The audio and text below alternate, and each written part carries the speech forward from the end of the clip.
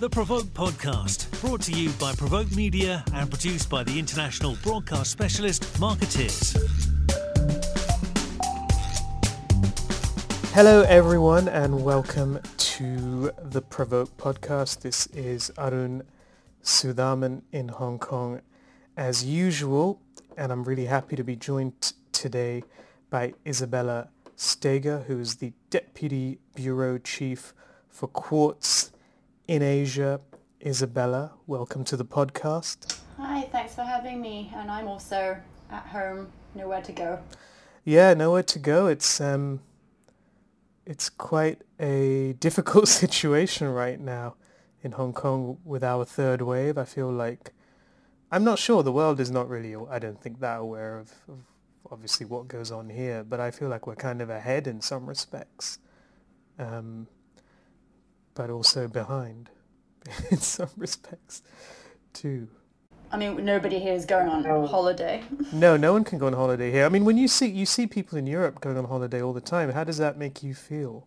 A friend of mine had posted a picture from the south of France yesterday. Like, they usually live in London, and a bit jealous, I guess, but also, like, I have friends who also have travelled between Paris and London. They're just like, oh, it's not great that they're so lax about this and there's no checks or anything, but on the other hand, really just, like, couldn't stay anymore in, like, the same place in England, so just have to, like, take your own precautions and, you know, rent a car or something instead of spreading germs through the train. Yeah, it's the option, isn't it? I'm not sure if...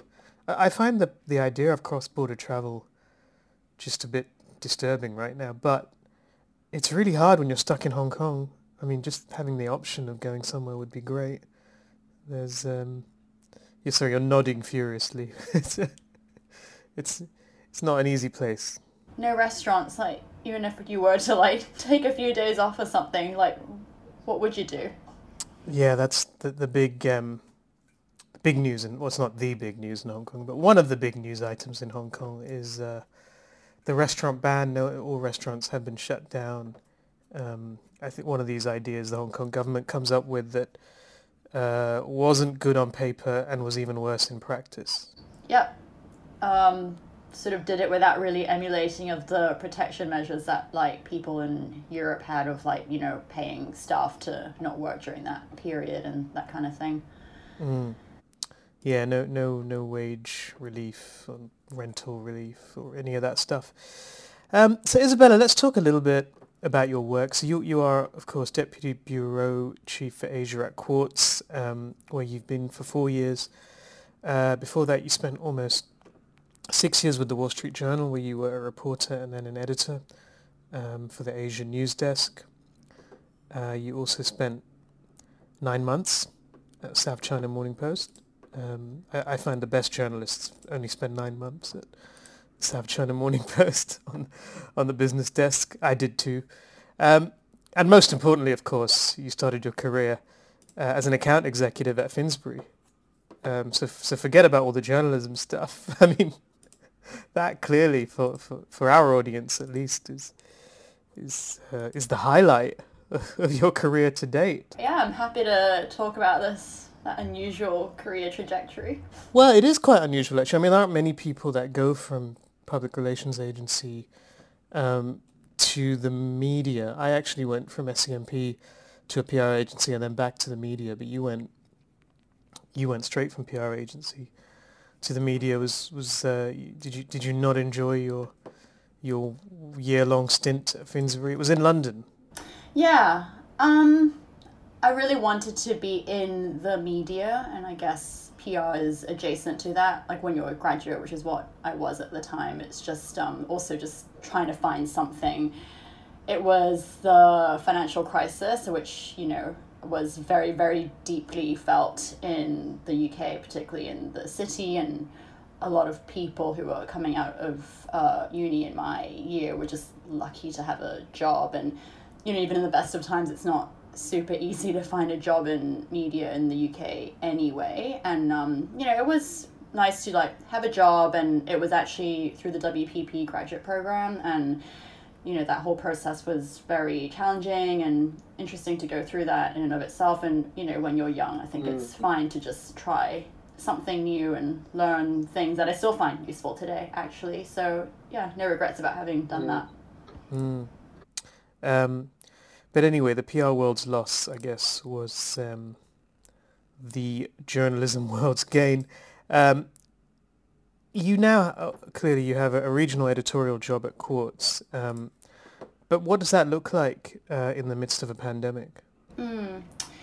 Yeah, this year's been obviously very just, I think, taking each day as it comes. And like you said earlier, we're kind of ahead in terms of where the pandemic was. And actually, we were both in Switzerland at Davos at the same time in January, and we chatted a bit about this before that. We had been reading about this thing that was unfolding in China at the time, and obviously people in Hong Kong were worried because of the proximity and because of SARS, and I felt a bit like I'm thinking about this thing, but nobody else who was at Davos was paying any attention to it. And I remember getting on the plane in Zurich, and some of the Asian passengers were like wearing face masks, and I was thinking, oh, I'm getting like flashbacks to what it was like during SARS.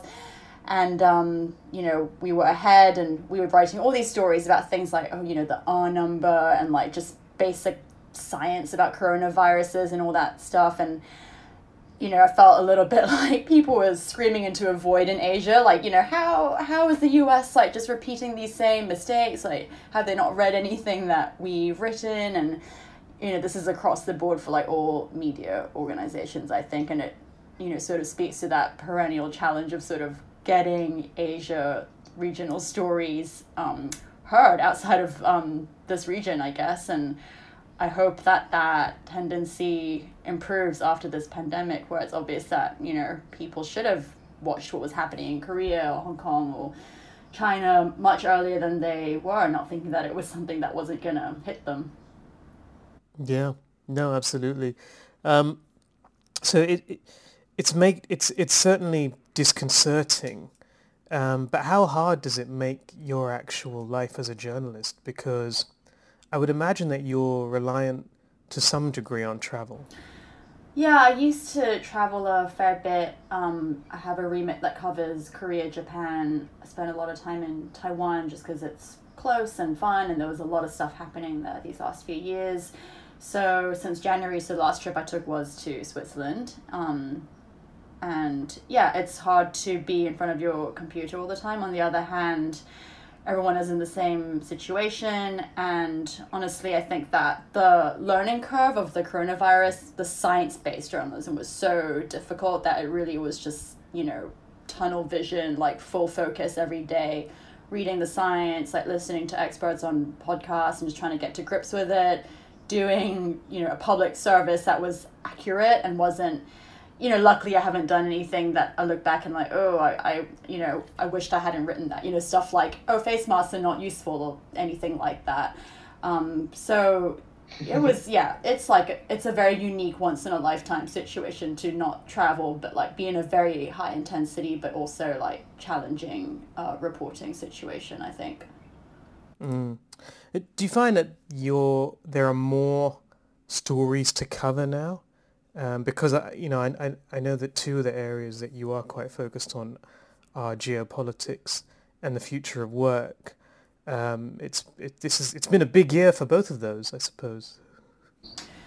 Yeah, it's always a bit difficult with us. I mean, Quartz specifically, if people are familiar with our work, in that we don't write like the news per se. We're not competing with the BBC or the Wires or something, and we don't really do X thing happened sort of story. It doesn't serve us in terms of traffic, and it doesn't really, it doesn't advance, our journalism or like our brand or anything. So yes, there is a lot of news, but that it's very challenging to come up with our own angle and, our own headline that's different to everybody else's. And we do spend a lot of time workshopping and brainstorming, that kind of thing. So it doesn't always mean that just because it's busy, it's like the volume is high and, the stories just roll in. You still have to go through like a very, I think, special and rigorous process here to come to what story are you going to write. And often we don't write anything because we're not going to compete against CNN and Politico and all these other geopolitics-focused publications. And with that in mind, have you found that just the sheer kind of deluge, I guess, of news stories, whether it's about the trade war, whether it's about what the future of work looks like, has that helped in terms of, I guess, has that benefited the kind of journalism that Quartz produces, or has it not actually had that much of an impact? I think it definitely forces you, I think, to, like I said earlier, like be rigorous and choosy about what you do, right? And, it is easy to fall into a trap of just like, oh, this stuff is happening, let's write something. But actually, you mentioned all that stuff like geopolitics, but what really is the focus for us this year is actually the Hong Kong stuff still. And that in itself is a big, like, daily, almost daily news story. But the same thing applies. Like, we cannot, and we're actually very small. Like, we haven't talked much about our structure, but we're actually only 4 people in Asia, 2 writers and 2 editors. But I also write sometimes. So, we're also constrained to a large extent by our size, and overall, even global, we're not a big company. We went through a restructuring recently, and just like many other news companies, not just digital, even like the legacy companies. So to a large extent, our ability to produce is also constrained by that. Yeah, sure. So let's talk a little bit about what you just mentioned, the Hong Kong situation. You're a Hong Konger. Have you been surprised at how quickly things have moved here? Yeah, I was thinking actually last night before coming on here what I might say, and I sort of got my break or, cut my teeth on the 2014 umbrella movement protests, and, it was this 2-month or 3-month period where it was like every day was go, go, go, and, as you know, there was this long lull of, 4 years or something, and I think after that, everybody was sort of a bit at a loss. Oh, when are we ever going to get a story like that again? When will people ever like pay attention? And so in a way, it's sort of bizarre, like how quickly the story, not quickly, but how when it did come back, it was with such a vengeance and, it's still going. Yeah, I guess I am surprised, but I guess the nature of all these like major geopolitical events are always that you have to be prepared that they are going to take you by surprise and that they're unpredictable. And, well, to an extent now, I think that it's predictable in the sense that this is a long-haul situation. It's not self-contained like the umbrella movement was, and it's touching on almost every aspect of life here and is now, amplified into the international geopolitical arena in the way that the umbrella movement didn't really. So it is, it's an all-consuming story, and not just for me, but, people in this industry in all bureaus around the world, I think, have interest in it or have an angle in it. Yeah, that's what has really surprised me is actually how Hong Kong has become this kind of flashpoint from a global perspective, just in terms of the way you're seeing the measures from the US and you're seeing companies in Hong Kong having to choose sides. What do you think of the way that the situation here is being covered from overseas? I know that's quite a broad spectrum, but are there any kind of particular lessons there that you've found? I think it's improved a lot. I think that, people don't really have that much, like stuff like one country, 2 systems and the basic law and just the general sort of history. It's extremely complicated, right? Like the situation in Hong Kong is not like any other. And I think people always like to reach for historical analogies, right? So like, oh, is it like East Berlin? Is it like, South Korea in the 80s or Taiwan in the 80s? Or, more recently people look to Ukraine for comparisons, but obviously none of these are perfect comparisons and they never will be, because the history and the setup that we have with China, that relationship is just, it hadn't happened anywhere else, and it was like a unique experiment. How do you have a place that's semi-free housed within a country that's extremely authoritarian? So I think that people took a long time to get to grips with that, but it was also a story that people really wanted to get to grips with. And I think a lot about how, the Xinjiang Uyghur story had been sort of brewing for years, but it's really only in the last few weeks, I think, that people paid so much attention to it. I think some of the sort of genocide comparisons and, op-ed pieces and stuff really helped. But, Hong Kong is, I guess, less repressive than that, and it's captured the international attention in a way that's much quicker and much starker than, a lot of other human rights situations in the world have. And that's just the way it is, I guess. It's just a city that's open and people have attachments to it. And, yeah, I think it's good, that people have improved a lot in terms of, how they write about Hong Kong. And you see a bit sort of that, people in Taiwan complain all the time about how, people just get basic facts wrong about Taiwan, and it's because it's always written by someone who's a Beijing-based person or someone who has China history, but not really the periphery of China. And I think there's an awareness that that needs to get better, and that people are, setting high expectations of that sort of journalism. And how about on social media? Because it's kind of blown me away how Hong Kong has kind of become, almost like an empty vessel in some respects for depending on how people are, depending on what their stance is and what they believe in. You see Hong Kong being used in all sorts of different ways online. Is that just a byproduct of the kind of debate you get in social media? To an extent, I think Hong Kongers knew how to capitalize on that. They knew what, international eyeballs wanted, the imagery, beginning from that massive, 1 million or 2 million person march a year ago in June.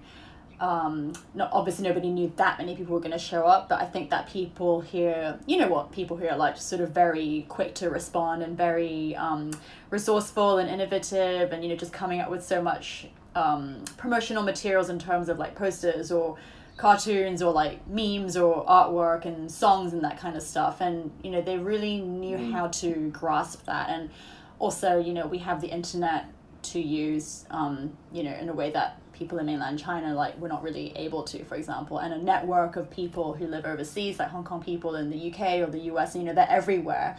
And they also mobilize very quickly, I think, to spread that story. And, this is an age of authoritarianism that's rising all around the world. And I guess to some extent, the story of somebody, a small populace sort of taking on this huge Goliath resonated with people everywhere, the Philippines, Ukraine, other parts of Eastern Europe, South America even, and now in the US. So it doesn't surprise me in some ways, but, the longevity and the strength of it does surprise me. It's just weird though that I feel we've ended up, I say we, but the protest movement here has ended up with kind of unlikely bedfellows in some respects. Very right-wing Republican politicians are very keen on the Hong Kong protests for whatever reasons, and yet they're the first people to send in the troops in Portland or wherever. It's a strange set of circumstances.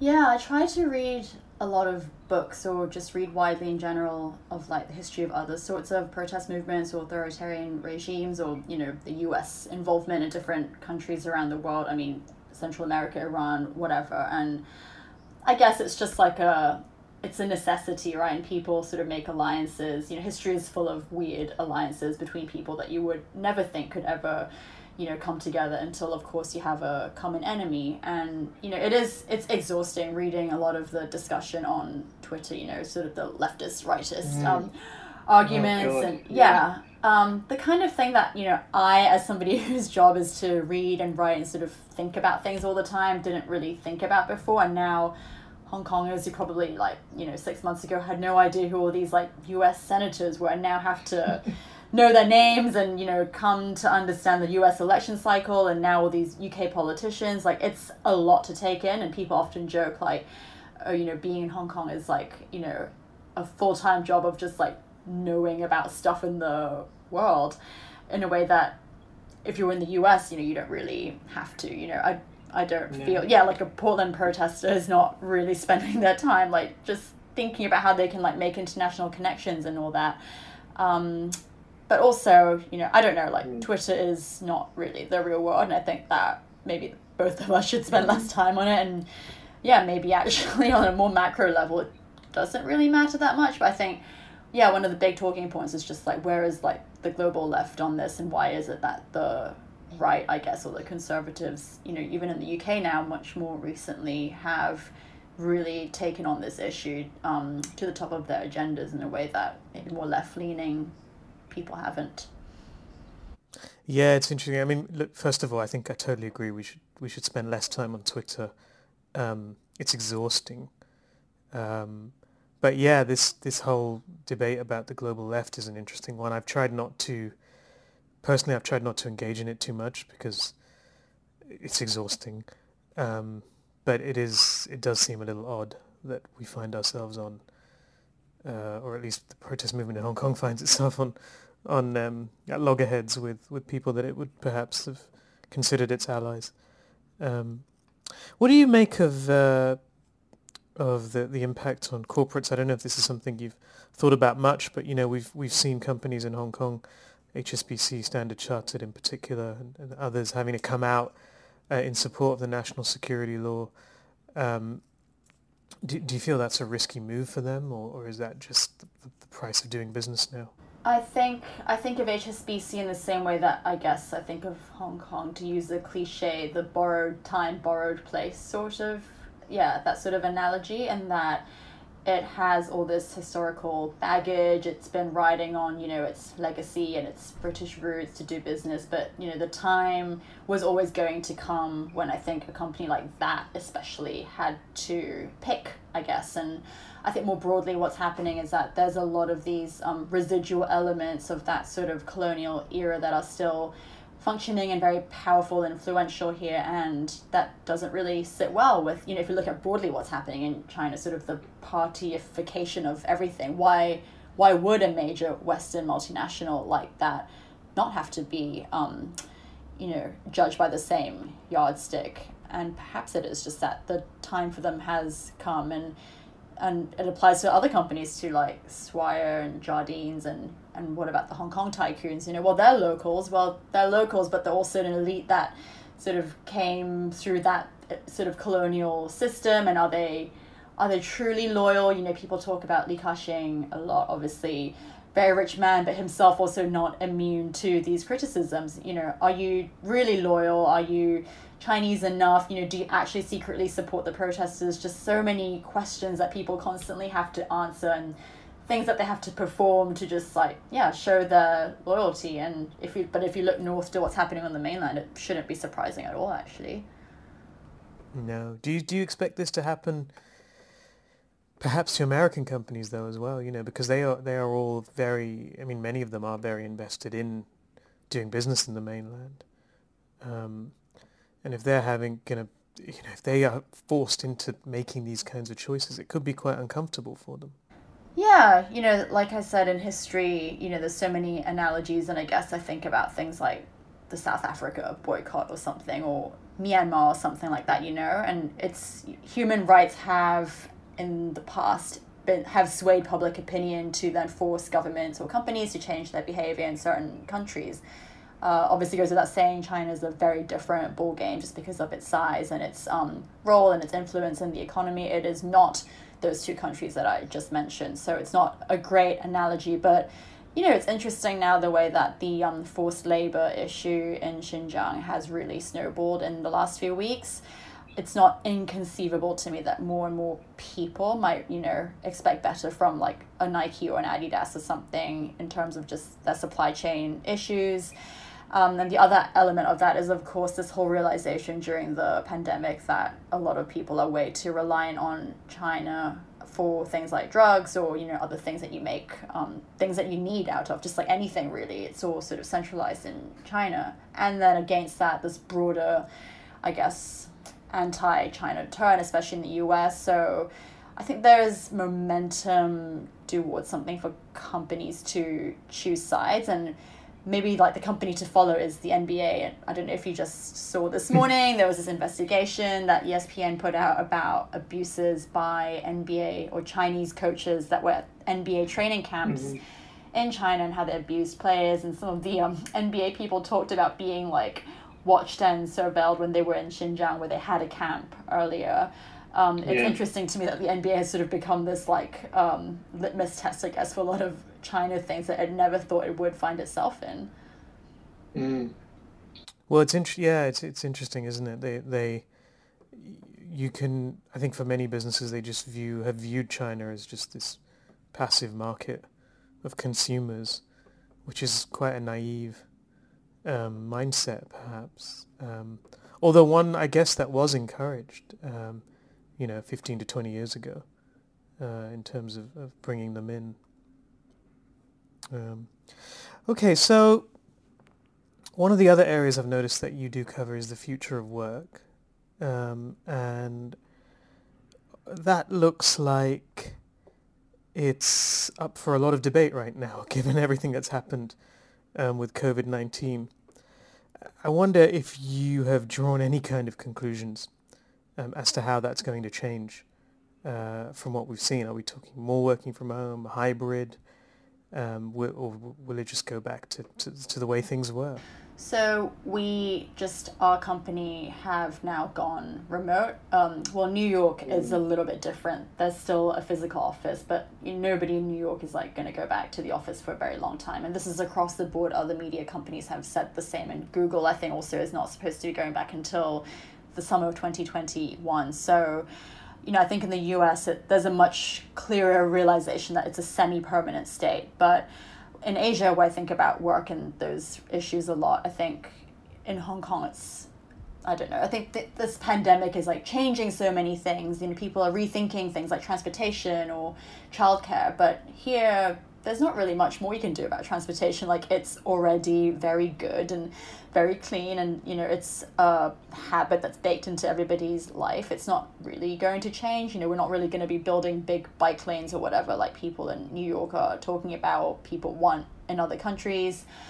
There is this like weird obsession with going to work in Hong Kong that I don't really understand. Like people, I don't know if it's just, people's homes are really small, or it's just, like in Japan, which I write about a lot, it really is like baked into the culture. Like, oh, it's weird to like not be in an office or something like that, and that's really going to take like a long time to iron out, I think. But even before this pandemic, I've written a lot about how the government in Japan wanted people to work from home more, just generally improve efficiency, have happier workers, reduce congestion on those trains in Tokyo that everyone's seen before, as part of a broader sort of like work reform package. So with a lot of things, it's like a very wait and see thing in Japan, where like change is glacial.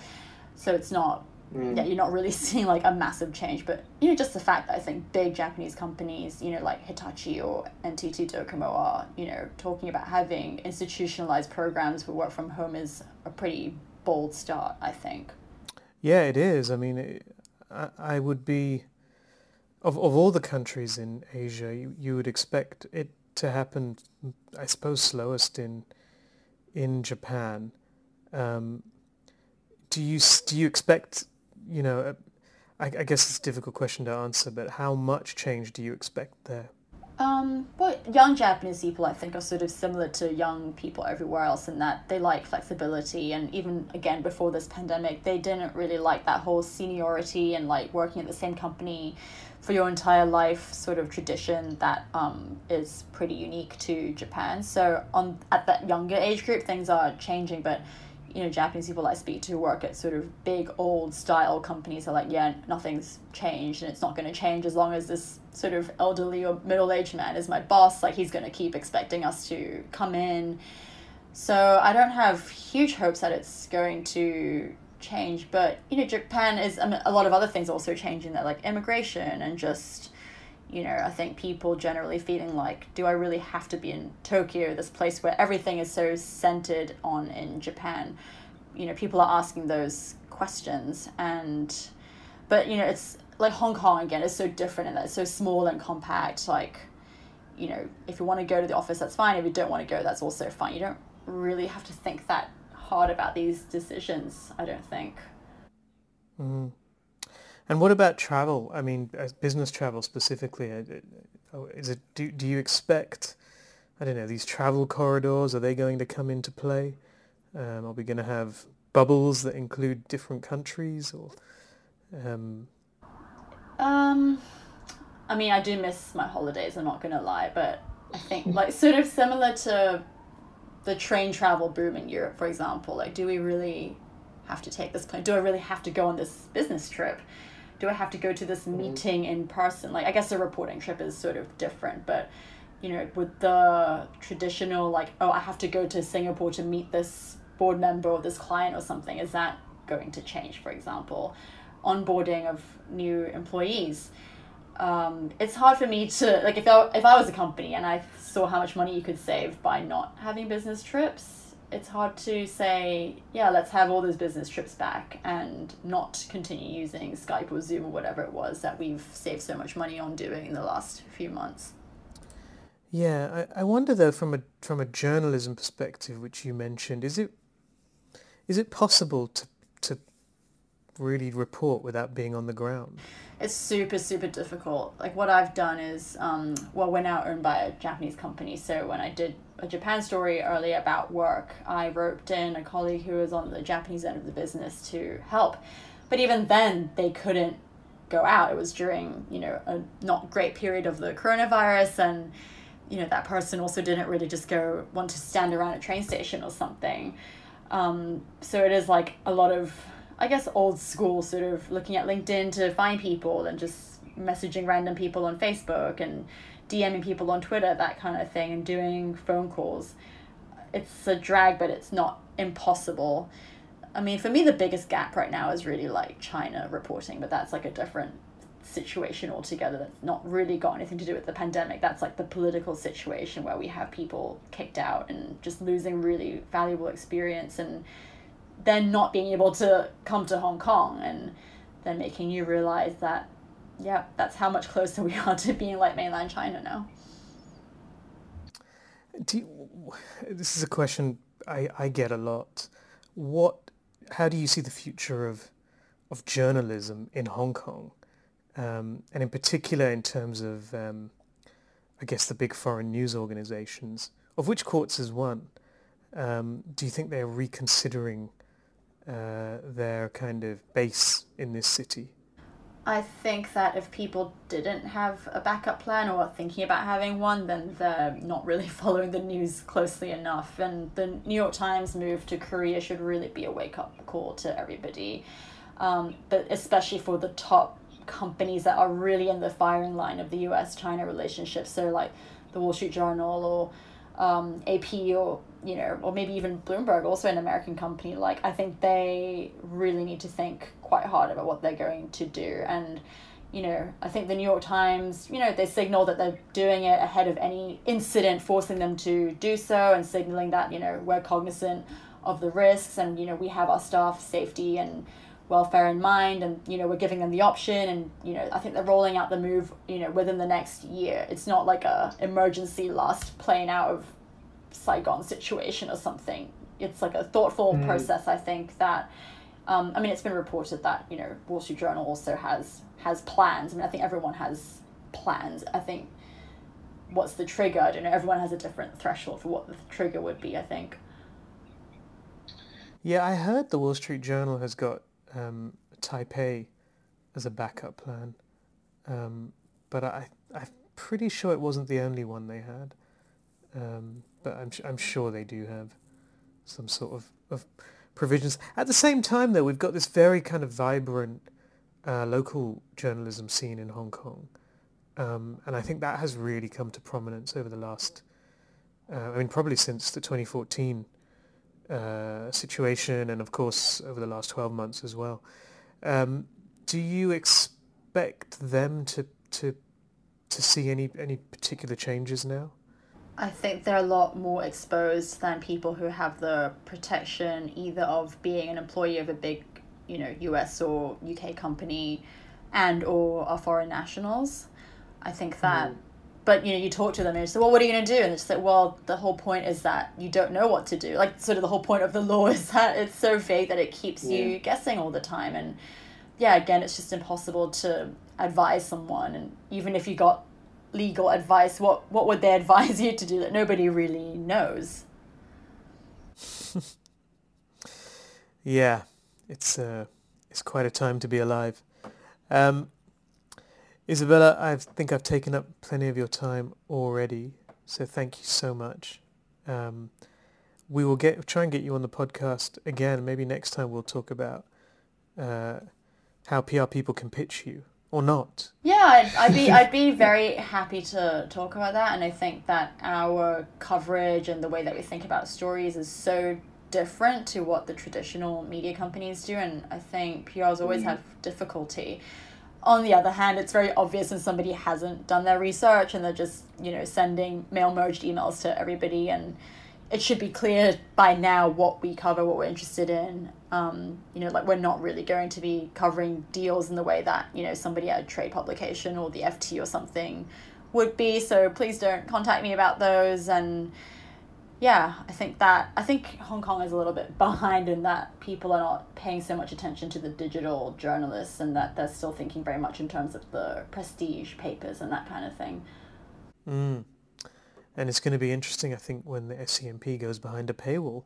Don't think anyone saw that coming. Don't think anyone, sorry?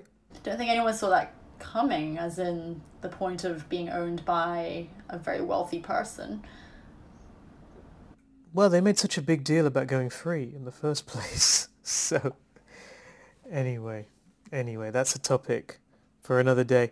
Thank you so much for your time. Anyone wants to follow you on Twitter, it's at Stegosaurus, is that right? Yeah, like the dinosaur, but with my name. Yes, which is Steger, Stegosaurus. In fact, I think you're at Stegosaurus in most places, right? Real estate squatting situation a long time ago where it was just like something I wanted to register. Makes total sense. Okay, so take care, stay safe, try not to get too bored indoors. Thank you everyone for listening, and stay safe.